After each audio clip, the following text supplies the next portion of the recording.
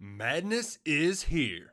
Say goodbye to busted brackets because FanDuel lets you bet on every game of the tournament.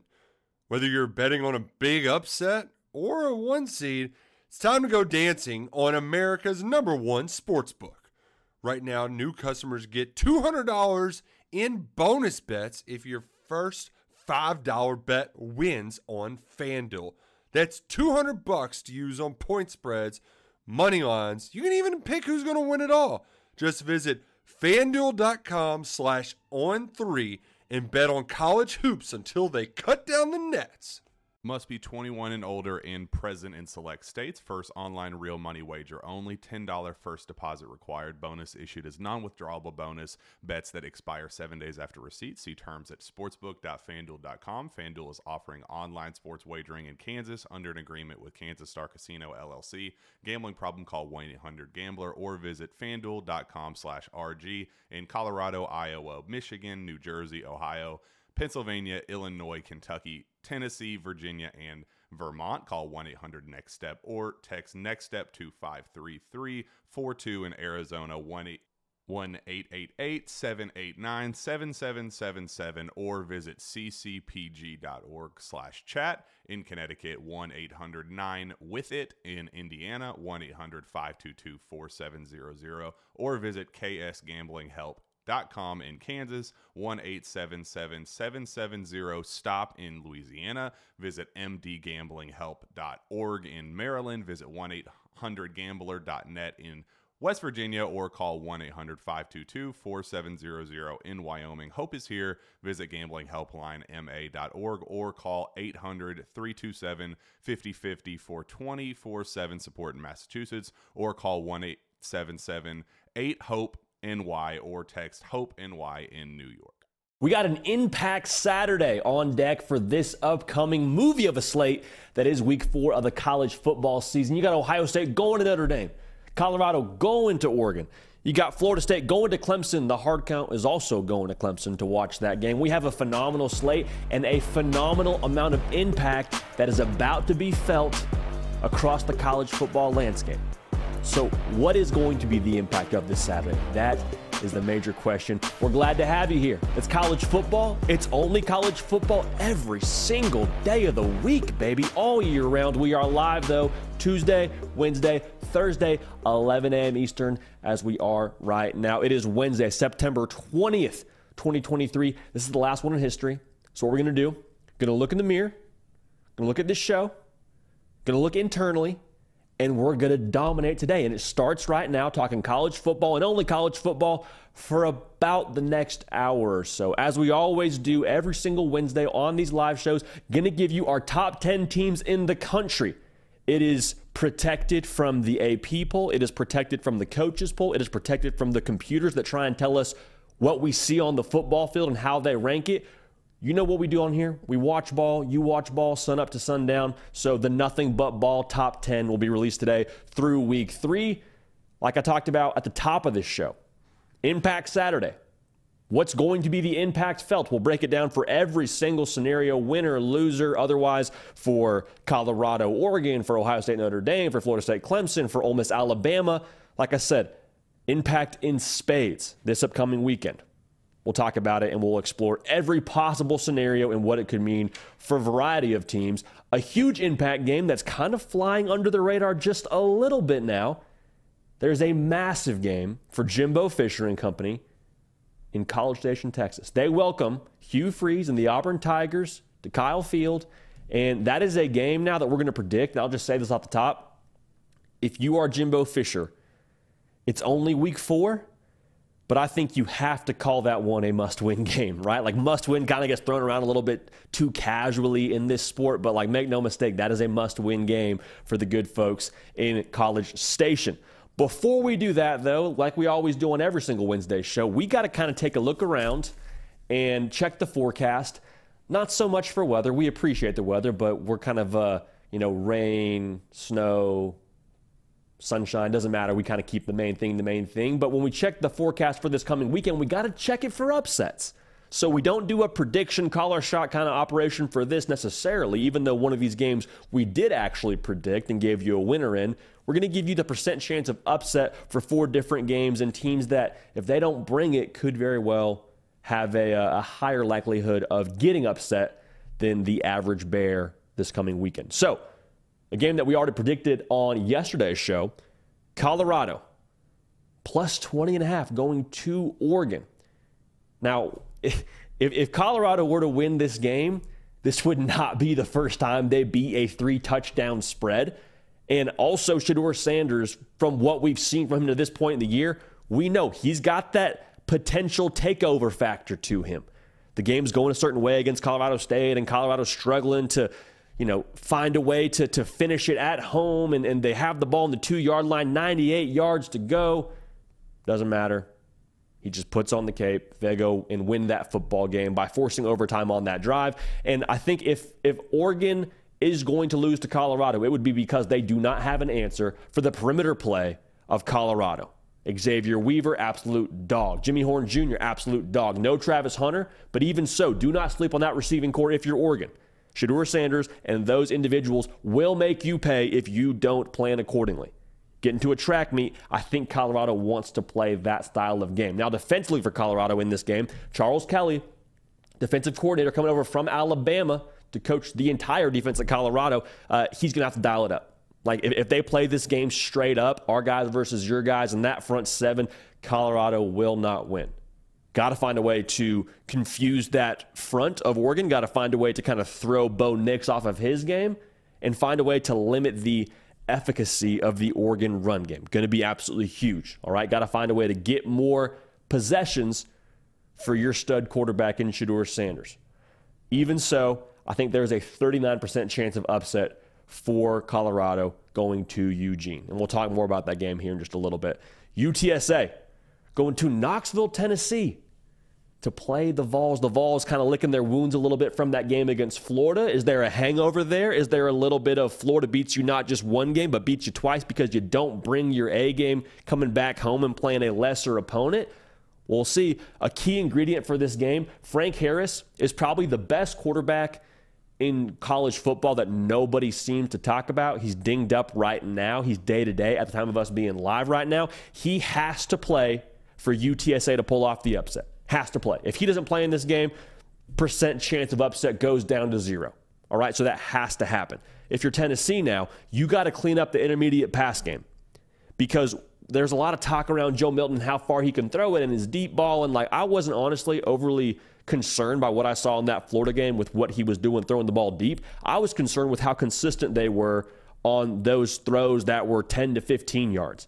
Like those throws, I didn't see Florida do a ton that would make that difficult in coverage. Now, they applied some pressure. I understand things like that. It wasn't a clean pocket all the time for Joe Milton. But even so, when those shots are there and we're the Tennessee offense, we gotta hit on those. Like, we got to take doubles. We'll take home runs all day long, but when they give us a double, when we got just an easy 10-yard completion, we can't throw that in the dirt. And if that's not dialed in this week, UTSA, if Frank Harris plays, has a chance to kind of hang around, make it interesting. You're checking the box score right around the third quarter. You're like, wait a second. Tennessee's only up by a touchdown on UTSA at the crib? Turn that on. You don't want to have that feeling. So percent chance of upset in that game for UTSA, I think they're at 17% chance of upsetting Tennessee. Arkansas going to LSU this week. Now, Arkansas just dropped a tough one against BYU. LSU had a phenomenal showing against Mississippi State, and that's why the spread is what it is. They are 17.5-point dogs is Arkansas going to Baton Rouge. Now, I hate this spot for LSU. We talked about spots last week with Florida State and Boston College and said, hey, keep an eye on this one now. I hate this spot for Florida State. Got to go on the road. Boston College, noon kick. You got Clemson next week. In a similar sense, I hate this spot for LSU. I don't think it's as bad a spot as Florida State had last week against Boston College. But even so, coming off a huge win, and you go to Ole Miss next week if you're LSU. So are you able to kind of hit the reset button, hit the recalibration button like we've hoped this team would in year 2 under Brian Kelly? Or is it a thing where, hey, one week it's LSU looking great, the next week it's LSU and we don't even recognize them from the week before? that cannot be the case because Arkansas got a quarterback in KJ Jefferson that the majority of the college football public knows he can hurt you with his legs and with his arm. And anytime you have a quarterback that has that what-if factor to him, who's got a proven resume to him, KJ Jefferson played a lot of football. Not only is he extremely talented, just schematically, there's some things within this game that could make LSU a little bit off balance. The quarterback run game is so annoying to defend because you get an extra blocker if you're Arkansas. Typically, average running play, you have 9 blockers, 1 ball carrier. The quarterback's kind of just handing it off and watching everything happen. Quarterback run game, you get 10 blockers because that running back now can lead block for the quarterback. So you hate that if you're LSU. You're going to have to prep for it during the week. I think LSU should take care of business if they play to their standard and play to their level of potential on that roster. But even so, man, I'm nervous with KJ Jefferson, and I'm nervous with that spot for LSU. So we give Arkansas a 24% chance to upset LSU based on our extremely complex algorithm and numbers that we have crunched and stayed up all night, tinkering with this formula, if you will. Texas going to Baylor. Baylor's a 14.5-point dog. Night game in Waco. McLean Stadium, and there is kind of a conversation to be had about the atmosphere in McLean Stadium week in and week out for Baylor. Right now, they don't have a ton to cheer for with how Baylor has started. But I can say from having been in that stadium, when you have the attention of that fan base, it's pretty electric now. It's not the biggest stadium in the world, so it kind of packs in pretty well when they have a good opponent in town.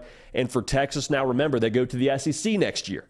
This is their first game in the Big 12 Conference in 2023. This is Baylor's Super Bowl. And that's not to talk down on Baylor. Texas is going to be everybody's Super Bowl when they play them in the Big 12. So the reality for Texas is that hangover that you had against Alabama going into the Wyoming game. You had a great win in Tuscaloosa. That was awesome. We saw it. We saw all we needed to see in terms of what that roster can be. But when it comes to playing lesser competition, we always talk about this with Texas. You can't look one way against Alabama and then have a tremendous step down against a team like Wyoming the next week. Now, they handled Wyoming in the fourth quarter, so a win is a win. I don't think you scoff at any wins in college football, but if they want to go out there and kind of sleepwalk for a quarter and a half and let the crowd get engaged, things could get dicey. So the roster itself is good enough to beat Baylor. Make no mistake, Texas should win this football game, but it's personal for Baylor. And head coach Dave Aranda is one of the best minds in college football. I truly believe that. He's going to have a great game plan in place for Baylor. Now, do they execute? We'll see. But at the very least, defensively, do not be surprised if Baylor gives Texas a little bit of trouble early. Now, Baylor lost to Texas State early in the year, and then Utah came to town and they gave them trouble. So, a pretty wide degree of variance here from what we're going to see from the Bears. Even so, I think Baylor has a 15% chance to upset Texas in McLean Stadium. So that's kind of the upset forecast. We're not predicting any of these, just kind of giving you a pulse for what we expect for this coming Saturday and a couple of games to keep an eye on when that ticker is rolling on Saturday afternoon. Appreciate everybody locked in right now. Appreciate everybody that is already subscribed to the channel. Thank you for that. If you could like the video, we're at a streak now. I've kind of kept this, I don't know if quiet's the right word. We haven't talked about it a lot. We are over 20 shows in a row with 100 likes before we get off the air.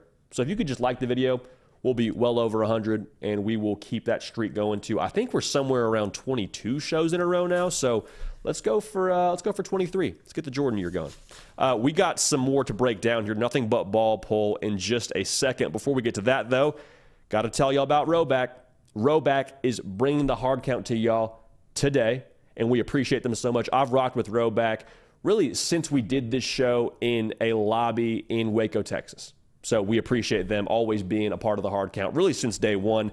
And I love Rowback. Wear them all the time for a reason. They have the best polos on the market. If you need a polo to last you the entire day on a hot game day, I know a lot of y'all now, tailgating, grilling, game may not be till night, so you're kind of out there all day. You don't want to smell bad. You don't want to have to go change shirts, change polos. The Rowback polo will last you the entire day. Moisture wicking technology, 4-way stretch, makes it so easy to move in while keeping you feeling fresh. Now also, Rowback's everyday shorts, perfect pairing. So comfortable, have elastic waistband, great fabric that is made to stretch. Roback also been in the NIL game a little bit, all right? They have led the NIL charge, signing partnerships with guys like Cade Klubnik, Kyle McCord, Nick Singleton, Jalen Milroe, Audric Estime, all guys with very big spots this upcoming weekend. Also teamed up with the legendary Coach O. They have a phenomenal ad out right now. It's worth your time to, after the show, of course, go and check that out on Twitter. It's just a hilarious spot with Coach O taking over the Roback headquarters and like being CEO for a period of time, the interim CEO, if you will. And it's all that you would expect it to be from Coach O. So use code JD on Roback.com for a generous 20% off for all new customers through the end of this week. That is spelled RHOBACK.com. That's 20% off all performance polos, shorts, and more with code JD. Just in time for football season. Make sure you go check them out at Roback.com. So we appreciate the good people at Roback making that happen. Seriously, that ad is definitely worth your time. All right, it is here now. Through week 3 of the college football season, we have our top 10 teams across the college football landscape. We appreciate the AP poll. We don't go by the AP poll. We appreciate the coaches poll. We don't go by the coaches poll.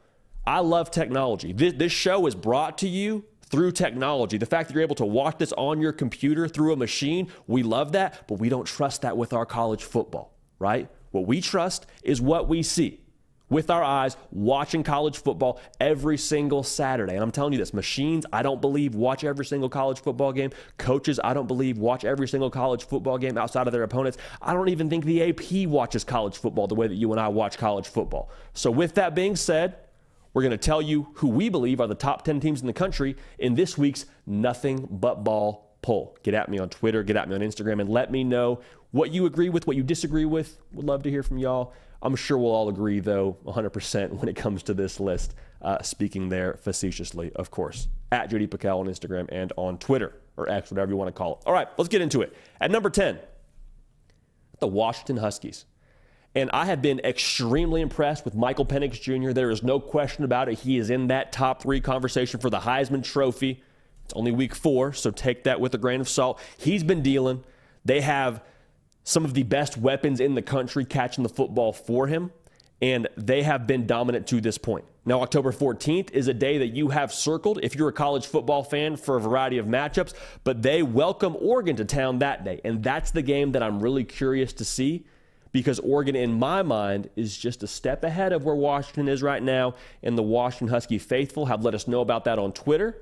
So, to kind of transition here to our number 9 team, I got Oregon at number 9.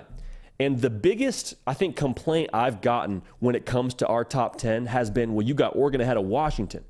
JD, are you seeing Michael Penix Jr. dealing the pill around like a shady pharmacist? Are you seeing Rome Odunze just absolutely doing whatever he wants to defensive backs on the field? Yes, I'm seeing all that. I saw it. I appreciate it. I commend it. But with that being said, in the small sample size we have right now, I am more impressed with Oregon's win at Texas Tech.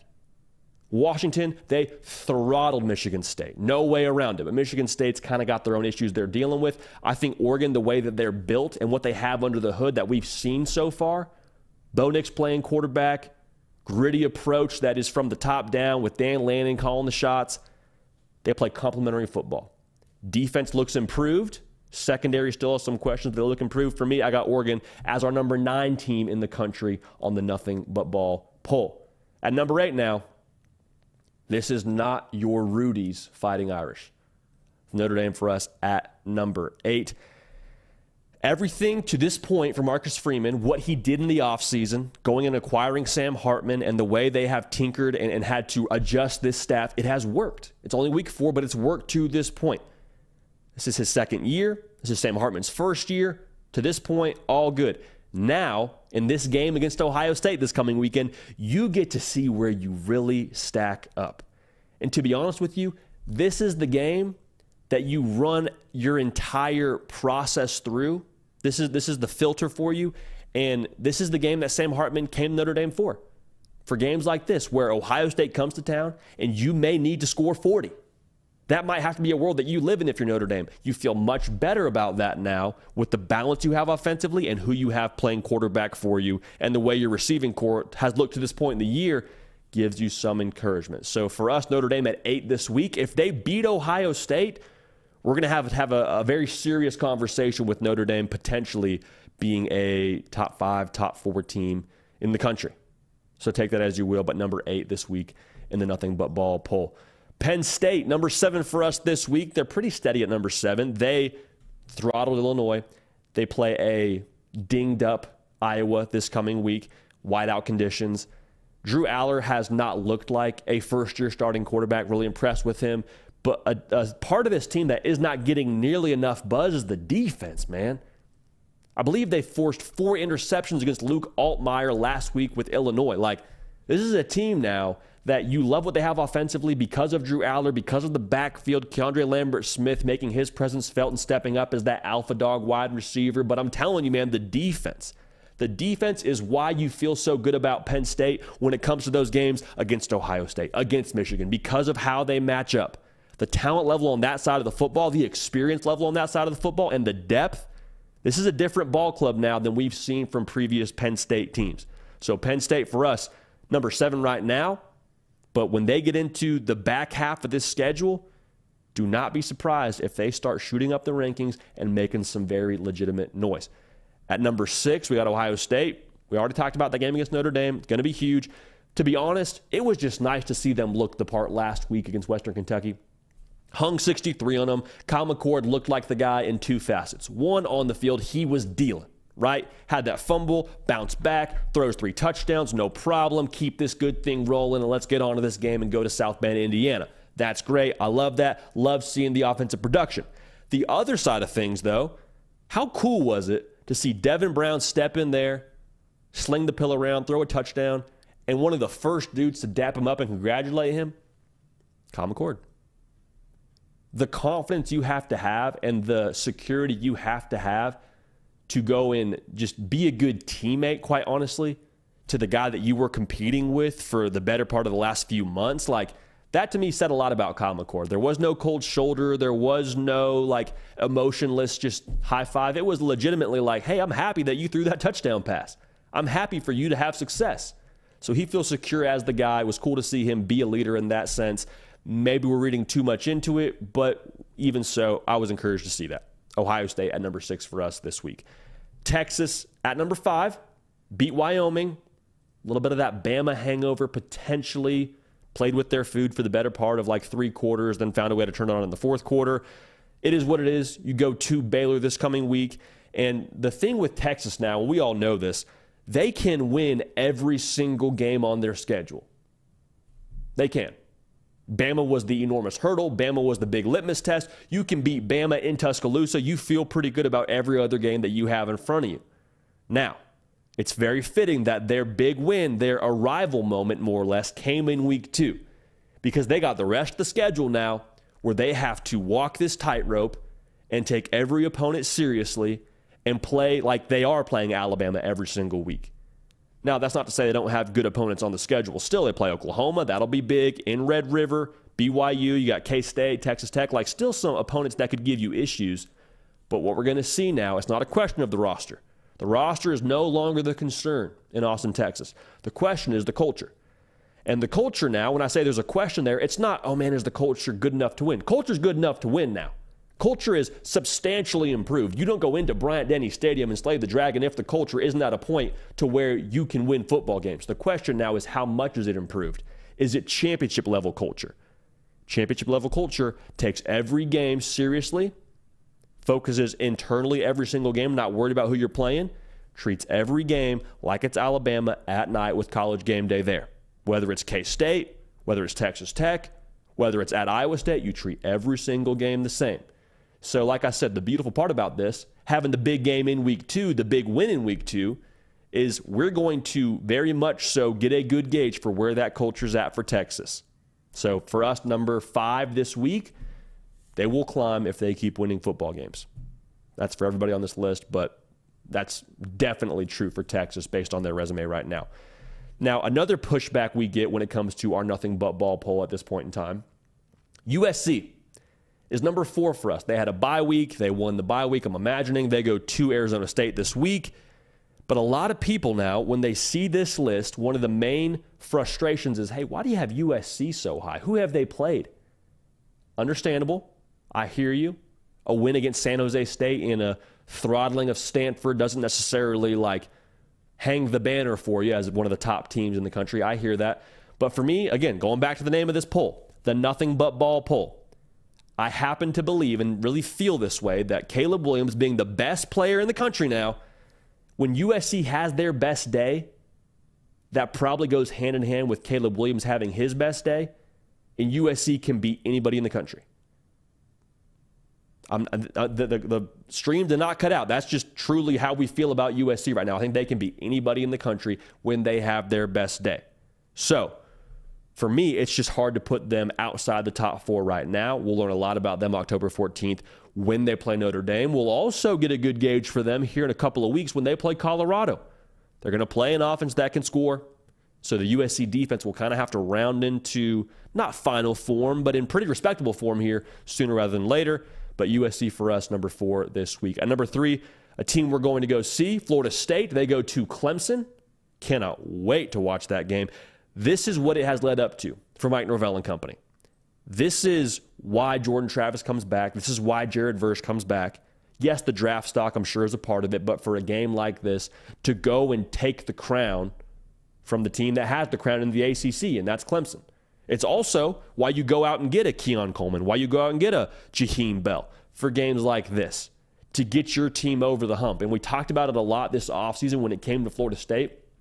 I happen to believe that for Florida State to take that next step to winning the ACC, to being a college football playoff team, it starts on the offensive side of the ball. And not for them just being a good offense. I'm talking about being a 40 points a game kind of offense. Last year scored 35 a game. I think in this game against Clemson, they have a chance now to really rev that engine, really show what they have offensively. They showed against LSU. I want to see it again on the road in Death Valley at a noon kick against a team that has stood in your way for the better part of the last decade. This is the game for Florida State at number 3 this week on the Nothing But Ball poll. At number 2, got Michigan. Hard to learn much about them versus the competition.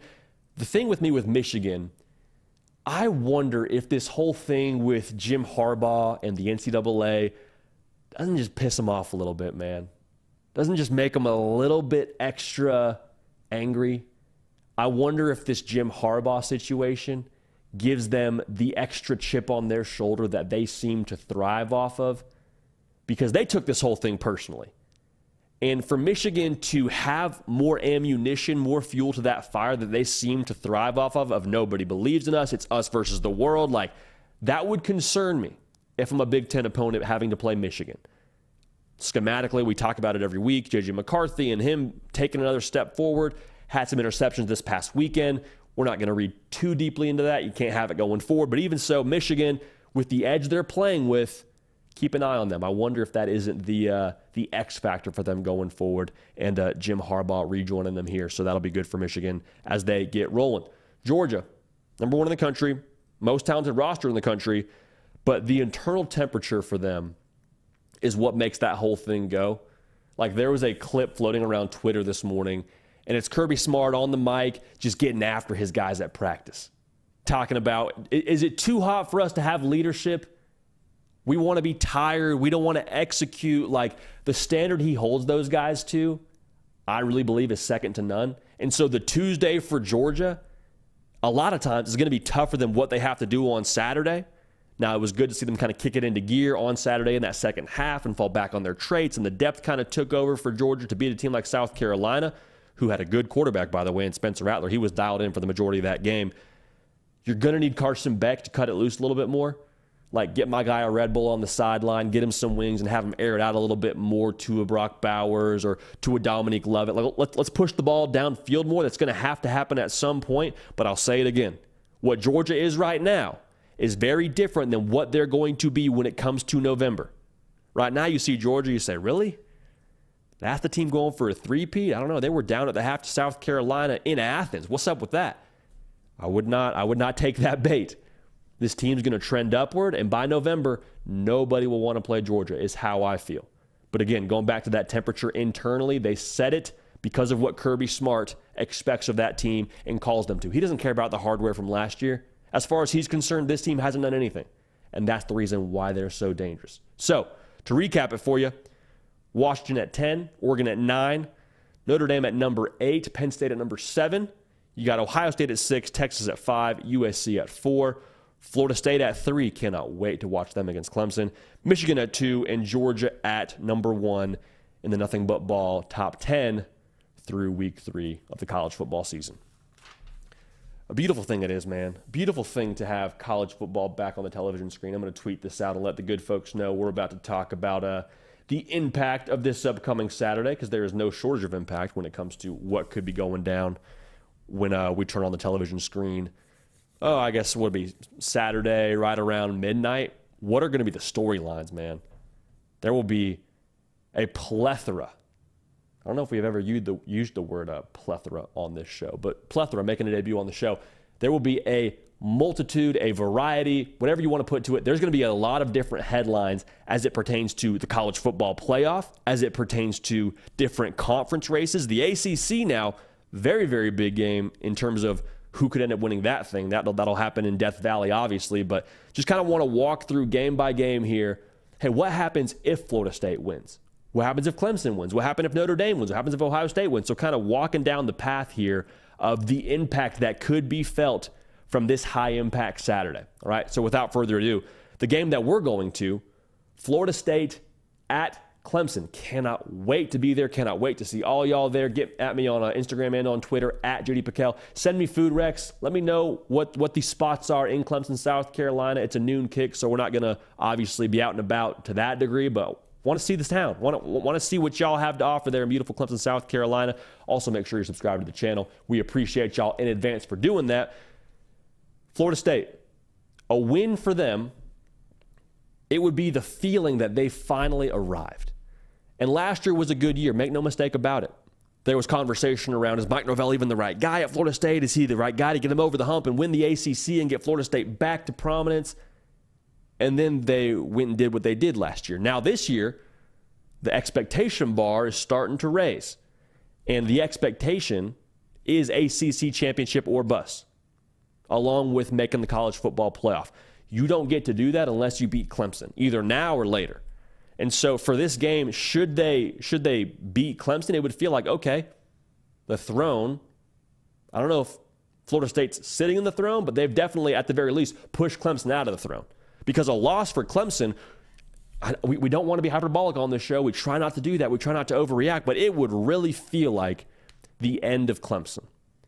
And at least the end of Clemson for 2023, because the ACC title 100% gets thrown into jeopardy. Probably need some help to get that done, or at the very least, your margins become extremely, extremely thin. The bigger part, though, no college football playoff for Clemson. There was a stretch there where Clemson pretty much made their reservations before the season they were going to be in one of those semifinal games. And then for however many years in a row now, Clemson to miss that and to be out of the race by week 4, losing to 2 ACC opponents. Like, it would get very loud in Clemson, South Carolina. Be a lot of noise around Dabo and the way that they do things in the portal, and like that volume would just start to get turned all the way up. Now, if Clemson were to win this football game, Lee Corso mode. Not so fast. Y'all thought we were out of it. Y'all thought we were done. Y'all thought we were down for the count. Like, all those phrases come to mind if you're a Clemson fan and you win this game. Because a lot of people, myself are included, are expecting Florida State to go in there and win this game. It feels like Florida State's time. But if Clemson pulls it off, it means the offense probably got rejuvenated. It means Cade Klubnik probably did enough things to bring this offense to have an output to where they can outscore Florida State. The defense also probably bowed up and just played lockdown. And it probably means that you can lean on that defense for a lot of these games where you play an offense that's going to be potentially a difficult matchup for you, like Florida State has with a Johnny Wilson and a Keon Coleman and what they do running the football. Like, you feel wildly different about Clemson should they beat Florida State in Death Valley. And for Florida State, should you lose that game, just the ultimate gut punch. You build to a year like this. You go to the portal for a year like this. Guys come back for a year like this. And a big part of a year like this is beating Clemson in the regular season. Very, very likely that we could see this matchup again in the ACC title game should Clemson win this game. But even so, like, you get a gut punch to the stomach because of the impact it would have on your season and what it would mean. And also, you go into playoff mode. Like, you can't be a 2-loss team and make the college football playoff if we're trusting history. And we tend to trust history on this show. Like, it's not a world you want to live in if you're Florida State. So, massive, massive impact there for both sides of that operation. Colorado going to Oregon. If Colorado wins this football game, man, can we imagine just the juice around that team heading into the game against USC? Like, no Travis Hunter in this football game. They're 21-point dogs. There's so much talk around, do you believe, do you not believe? And we've sort of addressed that a little bit on this show. I think the believe versus not believe conversation is minorly overrated. But even so, if they beat Oregon in Autzen Stadium, there's no more do you believe, do you not believe. Seeing is believing. And to see them beat a team like Oregon, there's no more questioning for me if Colorado can go and win the conference. At that point, I'm like, okay, I'm 100% bought in. I'm like believing to a degree that I've seen so far. But if you beat Oregon, I'm all in. I'm believing at that point. When it comes to Oregon, though, if they were to drop that game, we question everything with the Ducks. Like, how does this game look also if they lose at home to Colorado, favored by 21 points? Like, is there a lot of turnovers? Does Bo Nix revert to bad Bo Nix that we haven't seen in a while? Is this secondary as bad as it was last year and we just got real issues defensively? Like, how does it look? That's one part, but we question what they are in this conference title race. I don't know if we view Oregon as one of the top teams in the Pac-12 anymore. Maybe we do, but we don't put them ahead of a team like USC or ahead of a team like Utah. Can't put them ahead of a team like Colorado. Where are they with Oregon State? Like, we just totally have to reshape our perspective around Oregon if they lose this game at home. Now, if Oregon wins, it's kind of confirmation of what we believed about them already. And a little subplot here, the message it would send, there's a lot of eyeballs on this game. By nature of Coach Prime being who he is, by nature of Shedeur Sanders having the year he's having, by nature of College Game Day going to Colorado last week to play Colorado State. Like, it wasn't the matchup they were there for. They were there for Colorado. America has a very large demand right now for Colorado football. Supply and demand. It's kind of how this whole media industry works as a whole. And so if they were to beat Colorado, a lot of people would see it. And I think the respect factor for Oregon in some people's minds would probably climb just a little bit. Now, again, we understand Oregon is Oregon, and it would just be validation of what we kind of expect from them already going into this season with how they're built.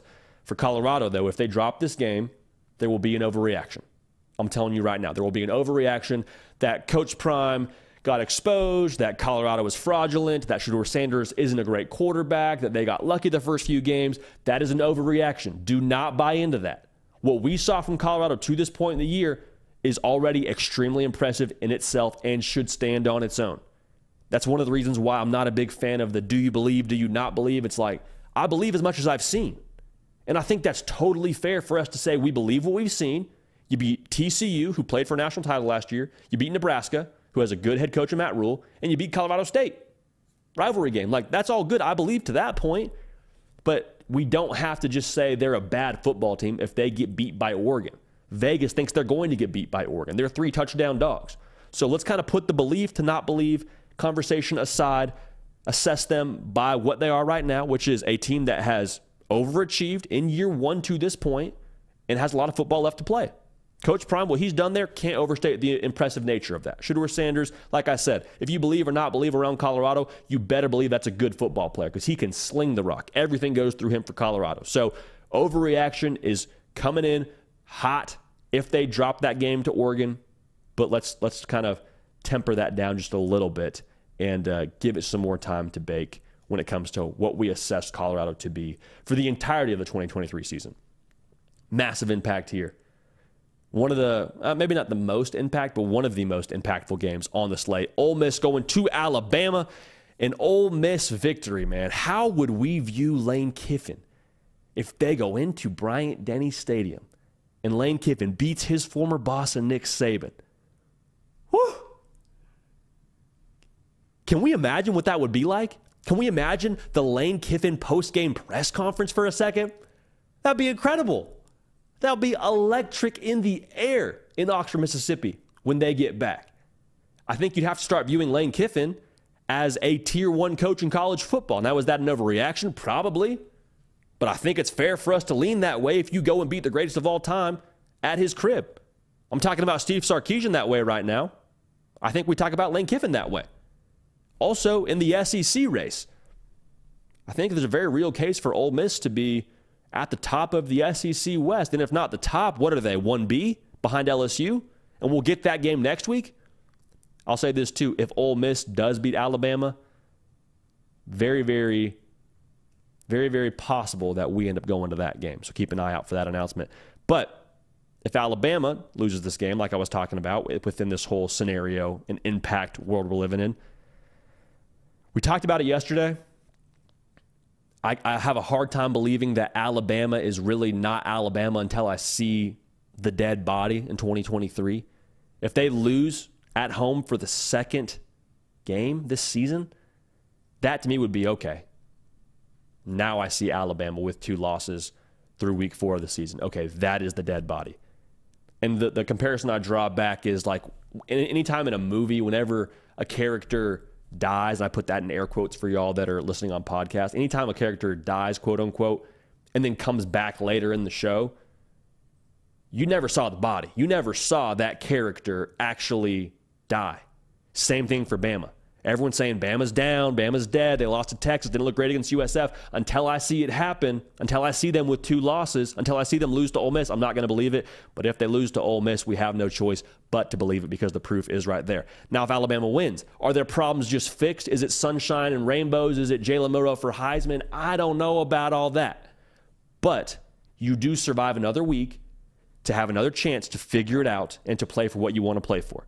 For Ole Miss, if they were to drop this game, I mean, it kind of feels like all right, if not now, if we can't beat Saban where they have no idea who's playing quarterback week to week, and they lose at home week 2, and they have trouble moving the ball offensively, and they're having players-only meetings after games against USF, like, when is it going to happen?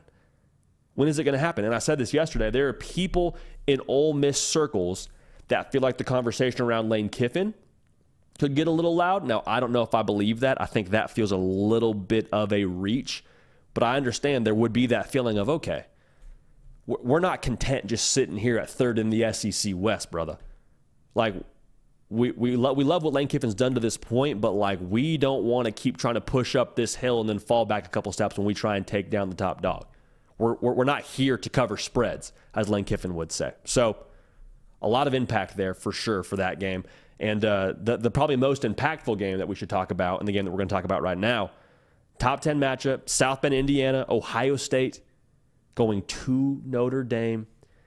And for Notre Dame to win this football game, man, it would be the ultimate validation of Marcus Freeman in 2 different ways. The first of which being everything that Marcus Freeman has done to this point since being the head coach of Notre Dame would be validated. Because they've put it on the wall, I believe. They put it on T-shirts. And if they haven't done that, they've at least made it their mantra, challenge everything. Challenge everything. The way that we used to do things was good. Wasn't good enough to get to where we want to go. Wasn't good enough for us to go win national titles. So we're going to challenge everything. We're going to reinvent the wheel. And we're going to go back to the drawing board and figure out what our Notre Dame is going to look like under Marcus Freeman.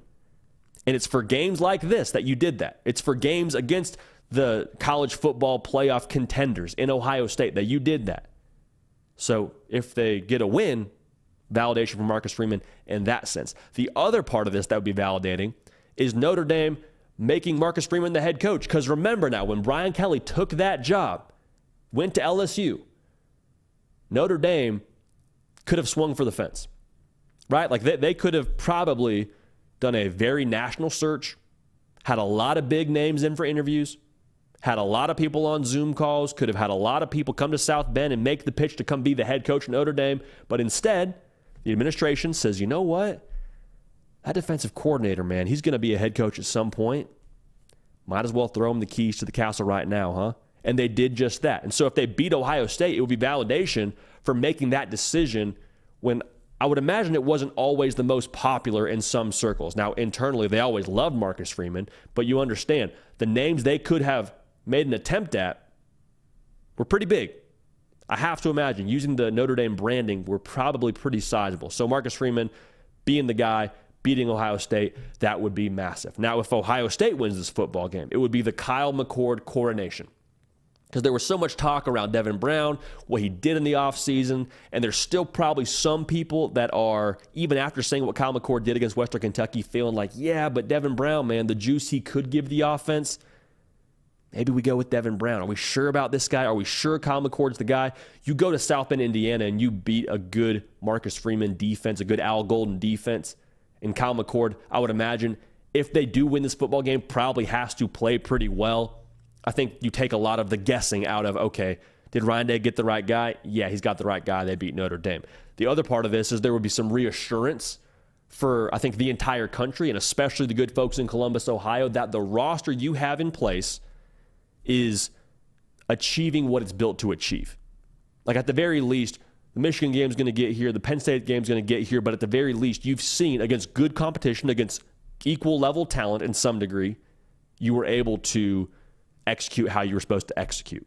Because sometimes you get a bunch of talent on the roster and it just doesn't come together how it's supposed to. A&M is having that feeling right now. They had that feeling last year. For Ohio State to make the moves they did in the portal, to recruit how they have, to win this game, that would be a lot of validation and reassurance on that side of things. That, okay, we can still talk about Big Ten titles. We can still talk about college football playoff appearances, national titles, because that's the standard. But if you don't beat Notre Dame, I'm not saying you can't still do those things. I'm just saying you start to question exactly if you have the chops to do those things. So there's that. For both sides, though, I think the scenario you find yourself if you lose this game is very clear. Like, it's crystal clear. The loser of this football game goes into fight or flight mode when it comes to the college football playoff, when it comes to the national championship, and the climb itself is pretty steep. Like Notre Dame, they still have to play USC and Clemson. Ohio State, they still have to play Penn State and Michigan. Like, make no mistake, to drop this game and to lose your mulligan that you would probably have in making the college football playoff, nobody with 2 losses has made it. I don't know if we can say that enough. Nobody with 2 losses ever made the college football playoff. And to have one in week 4 with the slate ahead of you would make you very nervous, would make you definitely in that fight or flight survival kind of mode the rest of the way. Not saying it can't happen. I'm just saying the impact would be enormous. So this is the kind of slate they make movies about. This is the kind of slate that you tell your kids about years down the line and say, yeah, week 4, 2023, man, you just had to be there. So we will be there at Florida State, Clemson. Well, I guess we're going to be at Clemson, but the Florida State-Clemson game. And cannot wait to watch this slate. Cannot wait to see what happens when the dust settles. And I promise you, Sunday morning, get right back here on the On3 YouTube channel, and we will talk about all of it in its entirety in depth. So thank you in advance for that.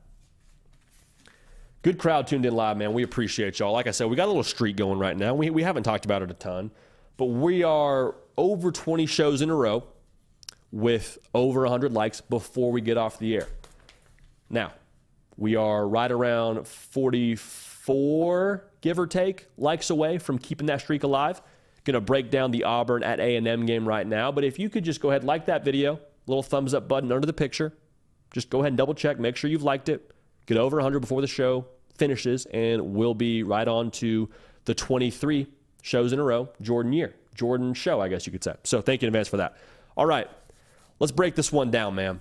Auburn going to Texas A&M. Noon kick, ESPN. Texas A&M is a 7.5-point favorite at home. Makes sense. There's no way to overstate this for A&M. This is a must-win, and we kind of hate that phrase around here, must-win, but like this, the stakes cannot be overstated how high they are for Jimbo Fisher and company. You're at the crib. You've recruited so well. You've got so much talent. Also, you're up against a first-year head coach at his new spot that went to the portal and overhauled his roster to be competitive this year. Like, this is the game for Jimbo Fisher where you got to knock this one out of the park. At the very least, you got to win this football game if you don't knock it out of the park. So, with that being said, Auburn is going to present some challenges. For them, I think this is kind of the game where you try and get a gauge for what they're going to be going forward. Because they haven't really played anybody just yet. beat the brakes off Samford. They beat Cal. Like, there's no real gauge for us here for Auburn, and it's just tricky to see how it's all meshing. And that was our question at the beginning of the year. For Auburn, a lot of talent. We like Peyton Thorne, but he missed spring practice. It's a new staff. There's a lot of new people on that roster and on that staff. How does it come together? I think we get a really good, like I just said, gauge and litmus test from this game against a talented Texas A&M roster. So, who's going to win this game? We'll break it down right now. Before we do that, though, make sure you're subscribed right here to the On3 YouTube channel. We talk college football and nothing but college football every single day live. Not once, not twice, but 3 times a week. No additives, no high fructose corn syrup. We say that a lot on here because it's true. No agendas, just college football, just fall Saturdays. You love college football. We love college football. We celebrate it accordingly every single day. So thank you in advance for being subscribed. Also follow me on Twitter or X, whatever you want to call it, and on Instagram at JD Piquel. Get at me on there, DM me or tweet at me, whatever. Let me know who you think's winning this football game and by how much. What's your pick against that number? All right, the big matchup for me. The matchup that may ultimately define this football game is the Texas A&M front seven against Auburn's RPO scheme. And I made a little note on this point. This matchup is crucial for the entirety of the game, but especially early. Because Auburn, what they want to do offensively is run the football and put that defense on its heels by going quickly and by establishing some kind of rhythm offensively. And really what they want to do is play with the second level of that defense. Could be a safety, could be a linebacker, whoever's up there playing as that read defender, the guy that we're reading if we're going to give it or pull it in the run-pass option, that's going to be someone they want to toy with their brain a little bit. Make them think they have to trigger on the run, and then wouldn't you know it, once you trigger too quickly, boom, right behind you, fares up the gut, 40-yard slant, strike up the band. Like that kind of situation where he catches it, obviously not a 40-yard slant, but catches it right around, 5-7 yards, gets north and south, strike up the band, good things going on for Auburn. Also, we're not going to explain the RPO because people have explained that to death in broadcasts, and quite frankly, y'all don't want to hear about that. So the run-pass option scheme is going to be crucial. But if Texas A&M's front seven can hold up enough early and can put this into a situation where Texas A&M is up 13 points. Texas A&M is up by, let's say, 3 scores, 17-0. Well, then what happens? The game goes back on Peyton Thorne. And Peyton Thorne, as much as we think he's a talented quarterback, as much as we think of him as being the right guy at Auburn, there's been a little bit of a lack of consistency to this point. We said at the top of this breakdown, Peyton Thorne did not get spring practice. I believe that Peyton Thorne is still getting comfortable in this offense. Not a crime, not illegal to take you a second to figure it out as the quarterback of an SEC football team, but against A&M, they have the talent in that front seven, Walter Nolan, LT Overton. They got some guys that can make your life a little bit uncomfortable. So if they can't run the football and the game goes on to Peyton Thorne, then things get a little bit interesting. Now, in the same way, I'm curious to watch this chess battle between Auburn's defensive coordinator, Ron Roberts, and Connor Wegman. Because for Connor Wegman, man, he's extremely talented. And that's not saying a ton. We already know that. You already know that if you watch college football and you watch Texas A&M, even if you watch them lose to Miami, you saw Connor Wegman do some really good things. They cannot allow him to sit back there and play 7-on-7. Can't do it. You can't play conservative against this Texas A&M offense because they have too many weapons that will at some point in time get open. So what do? You have to dial it up a little bit. And when I say dial it up, it doesn't have to be applying pressure necessarily. It means you got to throw confusing pictures at him with this 4-2-5 defense. Ron Roberts has essentially a non-defensive lineman rush defender called a creeper. Keep an eye on how they utilize that player, where they line him up at. Is he going to blitz? Is he sitting back in the coverage? What is Connor Wegman doing with that picture? At best, could force some turnovers. Okay, we give our offense some extra possessions, give our offensive line that's a little bit dinged up a chance to gain some momentum in the run game, get a better push, and kind of wear on that front seven of A&M. Okay, hey, things kind of get rolling now if that happens. Now, at worst, if you're able to confuse them a little bit, you force some acclimation. Going back to what I just said about the offense for Auburn, maybe Texas A&M has a few more 3-and-outs early. Maybe Connor Wegman's on the headset and they're saying, hey, what are you seeing? He's like, I don't know. Talk to me. What are you seeing in the box? Like, that would be the conversation that could potentially happen. if Ron Roberts is able to kind of win this chess game. So can you keep him guessing? That's crucial. Can you keep him unsure of the picture? Because the risk that you take there is if you gamble and try and be too confusing for Conner Weigman, you try and get too exotic, the more exotic you get, the more exposed you likely leave your defense. And you don't want to leave your defense exposed against Evan Stewart, against Moose Muhammad, against all the weapons they have on that offense. And so if Texas A&M doesn't get confused, like you throw something out there in the first couple of series and he feels like, okay, actually I do know what I'm seeing. You're trying to trick me. I already know what you're doing. I'm a step ahead. Bang, quick strike for Texas A&M. Things get dicey early for Auburn. Now, the game that is within this game that I think could maybe define who ends up winning this football game, a lot of uses of the word game there, but I hope you're tracking.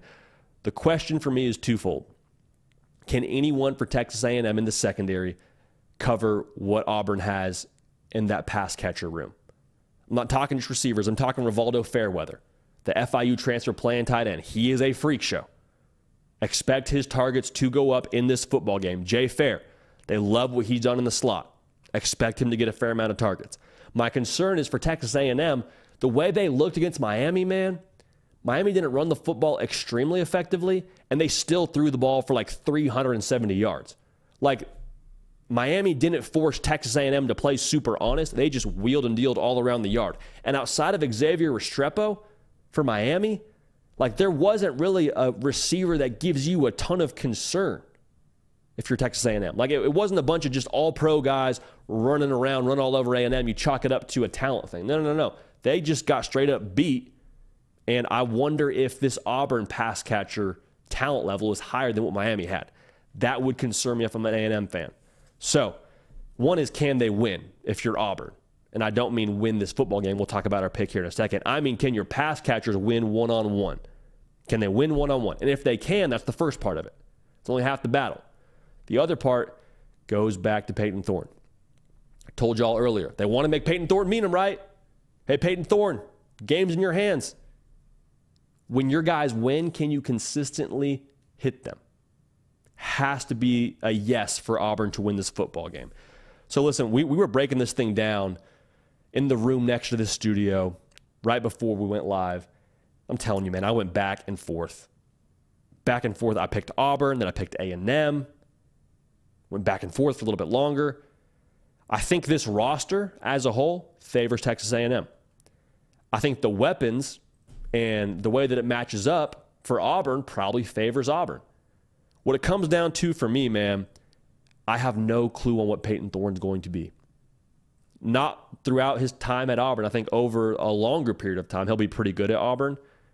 I just think with this one being in Kyle Field and the quarterback play, in my mind right now, favoring Conner Weigman, and the fact that Texas A&M, quite honestly, just has to win this football game. This is as much of a must-win as you can have in Week 4 as there is humanly possible for Texas A&M. I think Texas A&M, in a close one, it could go either way, could definitely go either way, but we're going to pick Texas A&M to win this football game. Final score 27-24 in College Station. Now think about this. For Jimbo Fisher, for Texas A&M, for the 12th man, you just have the ultimate just relief. And we have them winning by 3, so if that field goal goes through as time expires, there is just the ultimate serotonin rush in Bryan College, Texas, or Bryan College Station, Texas. Like, that would be the feeling. For Auburn, you look at the other side and you say, okay, we're not where we need to be. That's okay. There's a long runway here, but even so, man, like the process continues. That's a good Texas A&M football team that you took to 3 points in Kyle Field. Now, I don't want to talk about the other side of things. If they do lose that game for A&M, like it would be bad. We already said it would be bad. But regardless, should get a very good gauge for Auburn, and for A&M, there's no way to overstate how important it is for them to win at home and defend the crib. So that will be a lot of fun to watch. Can't wait to see that one. Can't wait to see how A&M approaches that one, man, to be real. Because A&M, we've had a lot of questions about what they do schematically and what they do from an approach standpoint. Like, the offense looks good to me so far. Petrino Weigman is off to a hot start as a campaign to run for office in College Station. So we'll talk about that after it ends as well on Sunday morning. Going to get to y'all's questions in just a quick second. So get in the chat, get in the queue, whatever you want to call it. Let me know your thoughts, concerns, your takes when it comes to this college football Saturday. Who has the most at stake? What is the most high-impact game? Let me know right now. Going to get to an ad read really quickly, though, because I want to tell y'all about Game Time. Game Time is the place for last-minute ticket deals, all right? So forget planning months in advance. Forget the whole, we got to make sure we have this weekend free because we're hoping we can get tickets for this game. Like, no, right up to the day of the event. You want to go to Florida State Clemson? You want to go be at that game? You can wait till Saturday morning. Game Time has got you covered. The fast and easy way to buy tickets for all the big-time matchups. We're about to get college football season rolling here, so the elite deals are over at Game Time. Get exclusive flash deals on tickets on all the sports entertainment events. The Game Time guarantee, this is cool. The Game Time guarantee means you'll always get the best price if you find tickets in the same section and row for less. Game Time says, you know what, we'll credit you 110% of the difference. So, snag tickets without the stress with Game Time. Download now, this is crucial. Download the Game Time app, create an account, and use the code HARDCOUNT for $20 off your first purchase. You find some tickets you like, a little bit pricey, I wish they were $20 less.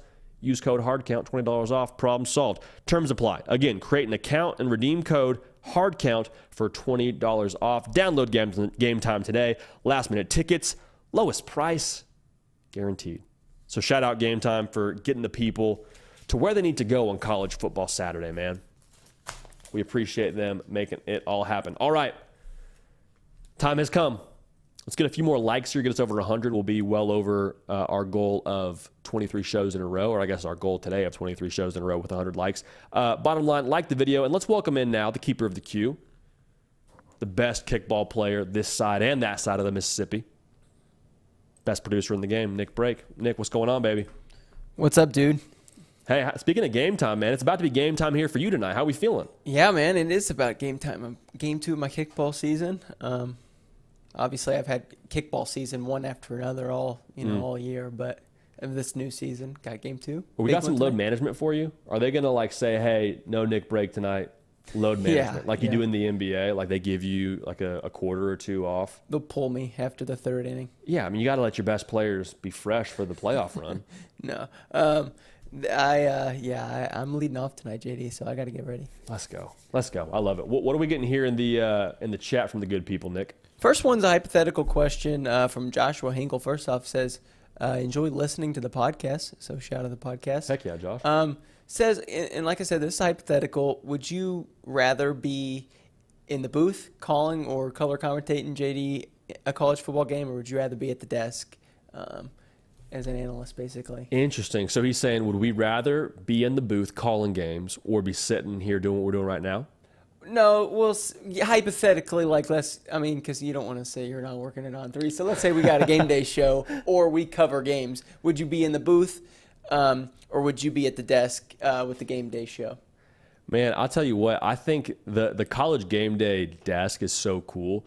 But I will say this, like I've done some color commentating for high school games, and there's something about that that's a little bit special because you feel like you're actually like a part of the game, which sounds funny to say out loud, but to actually break it down in real time and experience it in real time with the people, something kind of unique about that. Now, I'll make sure I say this clear. What we do here is the best job in the world to be able to sit here, talk about every single college football game, to break down every game, break down every matchup, and then come back here on Sunday morning and talk about it after the fact. Like that's the dream job. That is the incredible honor we get to have doing what we do right now. So I would say probably color commentating over doing something like a pregame show. But even so, man, like the tier 1 for me is what we get to do right now, Nick, which is something we feel very lucky to do. But yeah, great question. I like that one. That's a good one. JD, not very many questions. So guys, as I ask this next one, if you've got anything, speak now, hold your peace. This next question, another one that isn't necessarily about any game, but it instead is about where you're going to be this weekend in Florida State Clemson over in South Carolina. JD, where are you going to be at for pregame? Man, we're going to be all over the place. It's funny, we got the question like, hey, are y'all setting up a booth or are y'all doing a show there? Like, we truly will just be taking it all in, walking around the stadium, walking around Clemson, seeing as much of it as possible. The producer going with us, Trey Yanity, who also does a phenomenal job here at On 3 and on the hard count. He's actually from South Carolina, so he's got a little bit of the inside track as to where we need to be. I will say this, pregame, though, we will be on the field for when they run down the hill. That will be phenomenal. Make sure you follow me on the socials at JD Piquel, especially on Instagram, because that's where we're going to kind of post that video on my story, and we'll kind of take in the sights and sounds of everything before that game. So follow me there to kind of get some, I don't know, what would you say? Inside access, behind the scenes? I don't know what you would call it there, but follow me there and we will kind of go on that journey together. But to answer that question directly, we will be all over. We'll be kind of roaming everything and taking it all in. So it should be a lot of fun. That sounds like a vlog to me, JD. Is it? Yeah, kind of. Yeah, I guess so. I guess a vlog on the story to a degree. Yeah. Are we vloggers now? I guess so. Maybe. We got 3 more quick questions. Love it. Luke, biggest deciding matchup for Ohio State, Notre Dame? That's a tremendous question. The deciding matchup for Ohio State, Notre Dame, I think it really will be, and this is kind of a funny way to answer this, I think it really will be Kyle McCord versus Al Golden, the defensive coordinator for Notre Dame, because make no mistake now, Ohio State has the weapons to score pretty much at will, and that's across the board. Like, whoever they're playing, they have the chance to score in bunches. And so it's going to be crucial for them to make him uncomfortable, at least early in this game, to try and give this Notre Dame offense a chance to make their presence felt, for them to get a little bit of a head start, because I don't think the Ohio State offense will stay down. Like, I would have a very difficult time imagining a game where we come in on Sunday morning and it's like, hey, Ohio State scored 17 points. Like, I don't think that's the way that it's going to go. I think maybe you hold Ohio State a little bit in the first half, confuse Kyle McCord, but when that talent starts getting rolling for Ohio State, especially on the perimeter with Emeka Egbuka and with Marvin Harrison Jr., like, those guys, I believe, will eventually get theirs. To what degree and at what point in the game is going to be crucial. So slowing down Kyle McCord, making it confusing for him on the road, first start in that kind of spot, going to be very, very impactful. That's the matchup I'm watching, Nick. JD, your boys, the Baylor Bears, you were there briefly, obviously, in your college tenure. Is Texas on upset alert this weekend? You talked about it in the upset segment, said it's really nothing you're too worried about. But sure. It could happen. It's definitely on the forecast. It's one of those things where you go and check it and you say, okay, yeah, it's possible. It's possible it's going to rain, but we still feel pretty good about keeping our outdoor picnic plans. You know what I mean? Like, it's definitely possible. There's some things that scare you about that setup because Texas didn't look great against Wyoming. Maybe this is their get-right game. Maybe they kind of get back on track. It's on the road. It's a night game. And McLean does get rocking when they have the right matchup. This will be Baylor's Super Bowl. It'll be everybody's Super Bowl that plays Texas in the Big 12 before they throw up the deuces and get out of there. So there's a lot that goes into it that could make you nervous. I still think that, again, I think it's like a 15% chance of upset for Baylor to go in and beat Texas at home. But even so, we think that Baylor probably does not end up defending home field against Texas, and we think the talent of Texas over the course of 4 quarters will probably end up winning that football game. Absolutely, yeah. So the person who asked the question says that Baylor are dangerously underrated at home. You know that you've seen a game there, right? They're sneaky, man. Yeah, seen my fair share of games there. And Dave Aranda too. Like, in a one-game setting, if you have one game and you have one guy to get you ready, I think Dave Aranda probably makes the list of individuals that you would consider to have your game plan. So defensively, I think they'll be ready to go. They'll be ready to go defensively. Can the offense do anything? We'll see. We'll see. JD, last question. Arthur Chavez, where are the Cornell highlights, man? I have never found them either. Oh, man. You know what? They're out there. I'll say that much. They're out there. They may be under a private link. I'm not sure. So if you do a YouTube search, I'm sure you can find them. They exist, is what I want to say. They exist. They're not just stuff of legend. They do exist. But we're gonna make a little bit difficult to find as a whole. But regardless, Nick, I appreciate you, man. You know what? Speaking of highlights, we need to get a crew out to your game at some point in time to film the greatness that is you at the dish, leading off for, is it Jurassic Bark still? Big Kick Energy. Okay, there we go. Yeah, for the boys at BKE. Press, yeah. And Yeah, we got to get it. We got to get a crew out there, man, to watch some Absolutely. highlights there. We'll be that game that's not on ESPN Plus, but it's like randomly on ESPN 3, like whatever that is. Oh, yeah. That's Okay. what we'll be playing tonight. So On you can tune ESPN in. News. Yeah, Sweet. on ESPN News. Yeah. There it is. We'll get catch bumped Nick for time Break. for SportsCenter, but we'll do it. It'll be all over the top 10. I have no reservations about that. Yeah, absolutely. Good stuff. Nick, well, what do you say? Same time tomorrow? Same time tomorrow, my friend. That is the man, Nick Break. Again, leading off tonight for the good boys at BKE in the, I think it's Germantown Kickball League. Regardless, we appreciate y'all tuning in, man. This is an absolute blast. We appreciate y'all making us a part of your Tuesday, Wednesday, and Thursday. The best messages that I get from y'all, whether it's on Twitter or on Instagram, it's, hey, I listen to the show, and I listen blank at my job or at my internship or while studying or while walking my dog, whatever it is. Like, knowing where and how y'all listen and watch is just one of our favorite things. So get at me on Twitter, get at me on Instagram, at JD Pickell, and let me know. Follow me there, and we'll just kind of keep on building this community together. So we appreciate y'all tuning in. We are back on the air tomorrow morning, 11 a.m. Eastern. Give you our final thoughts for everything around these big-time matchups. Impact Saturday is on deck. It's going to be a movie. We will attack this final live show on Thursday together. Again, 11 a.m. Eastern. We cannot wait to see y'all there. I'm JD Pickell. We appreciate y'all. We love y'all. We will see y'all next time.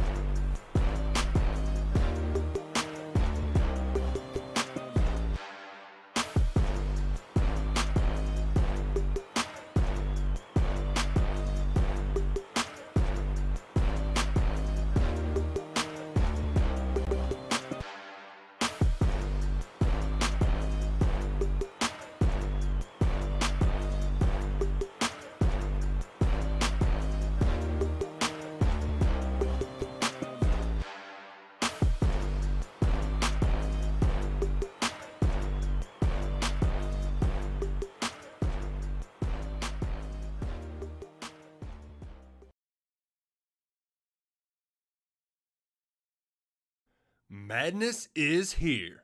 Say goodbye to busted brackets because FanDuel lets you bet on every game of the tournament. Whether you're betting on a big upset or a one seed, it's time to go dancing on America's #1 sportsbook. Right now, new customers get $200 in bonus bets if your first $5 bet wins on FanDuel. That's $200 to use on point spreads, money lines. You can even pick who's going to win it all. Just visit FanDuel.com/on3 and bet on college hoops until they cut down the nets. Must be 21 and older and present in select states. First online real money wager only. $10 first deposit required. Bonus issued as non-withdrawable bonus. Bets that expire 7 days after receipt. See terms at sportsbook.fanduel.com. FanDuel is offering online sports wagering in Kansas under an agreement with Kansas Star Casino LLC. Gambling problem? Call 1-800-GAMBLER or visit fanduel.com/RG in Colorado, Iowa, Michigan, New Jersey, Ohio, Pennsylvania, Illinois, Kentucky, Tennessee, Virginia, and Vermont. Call 1-800-NEXT-STEP or text NEXT-STEP to 53342 in Arizona, 1-888-789-7777 or visit ccpg.org/chat. In Connecticut, 1-800-9-WITH-IT. In Indiana, 1-800-522-4700 or visit ksgamblinghelp.com. In Kansas, 1-877-770-STOP in Louisiana. Visit mdgamblinghelp.org in Maryland. Visit 1-800-gambler.net in West Virginia or call 1-800-522-4700 in Wyoming. Hope is here. Visit gamblinghelplinema.org or call 800-327-5050 for 24/7 support in Massachusetts or call 1-877-8-HOPE NY or text HOPE NY in New York.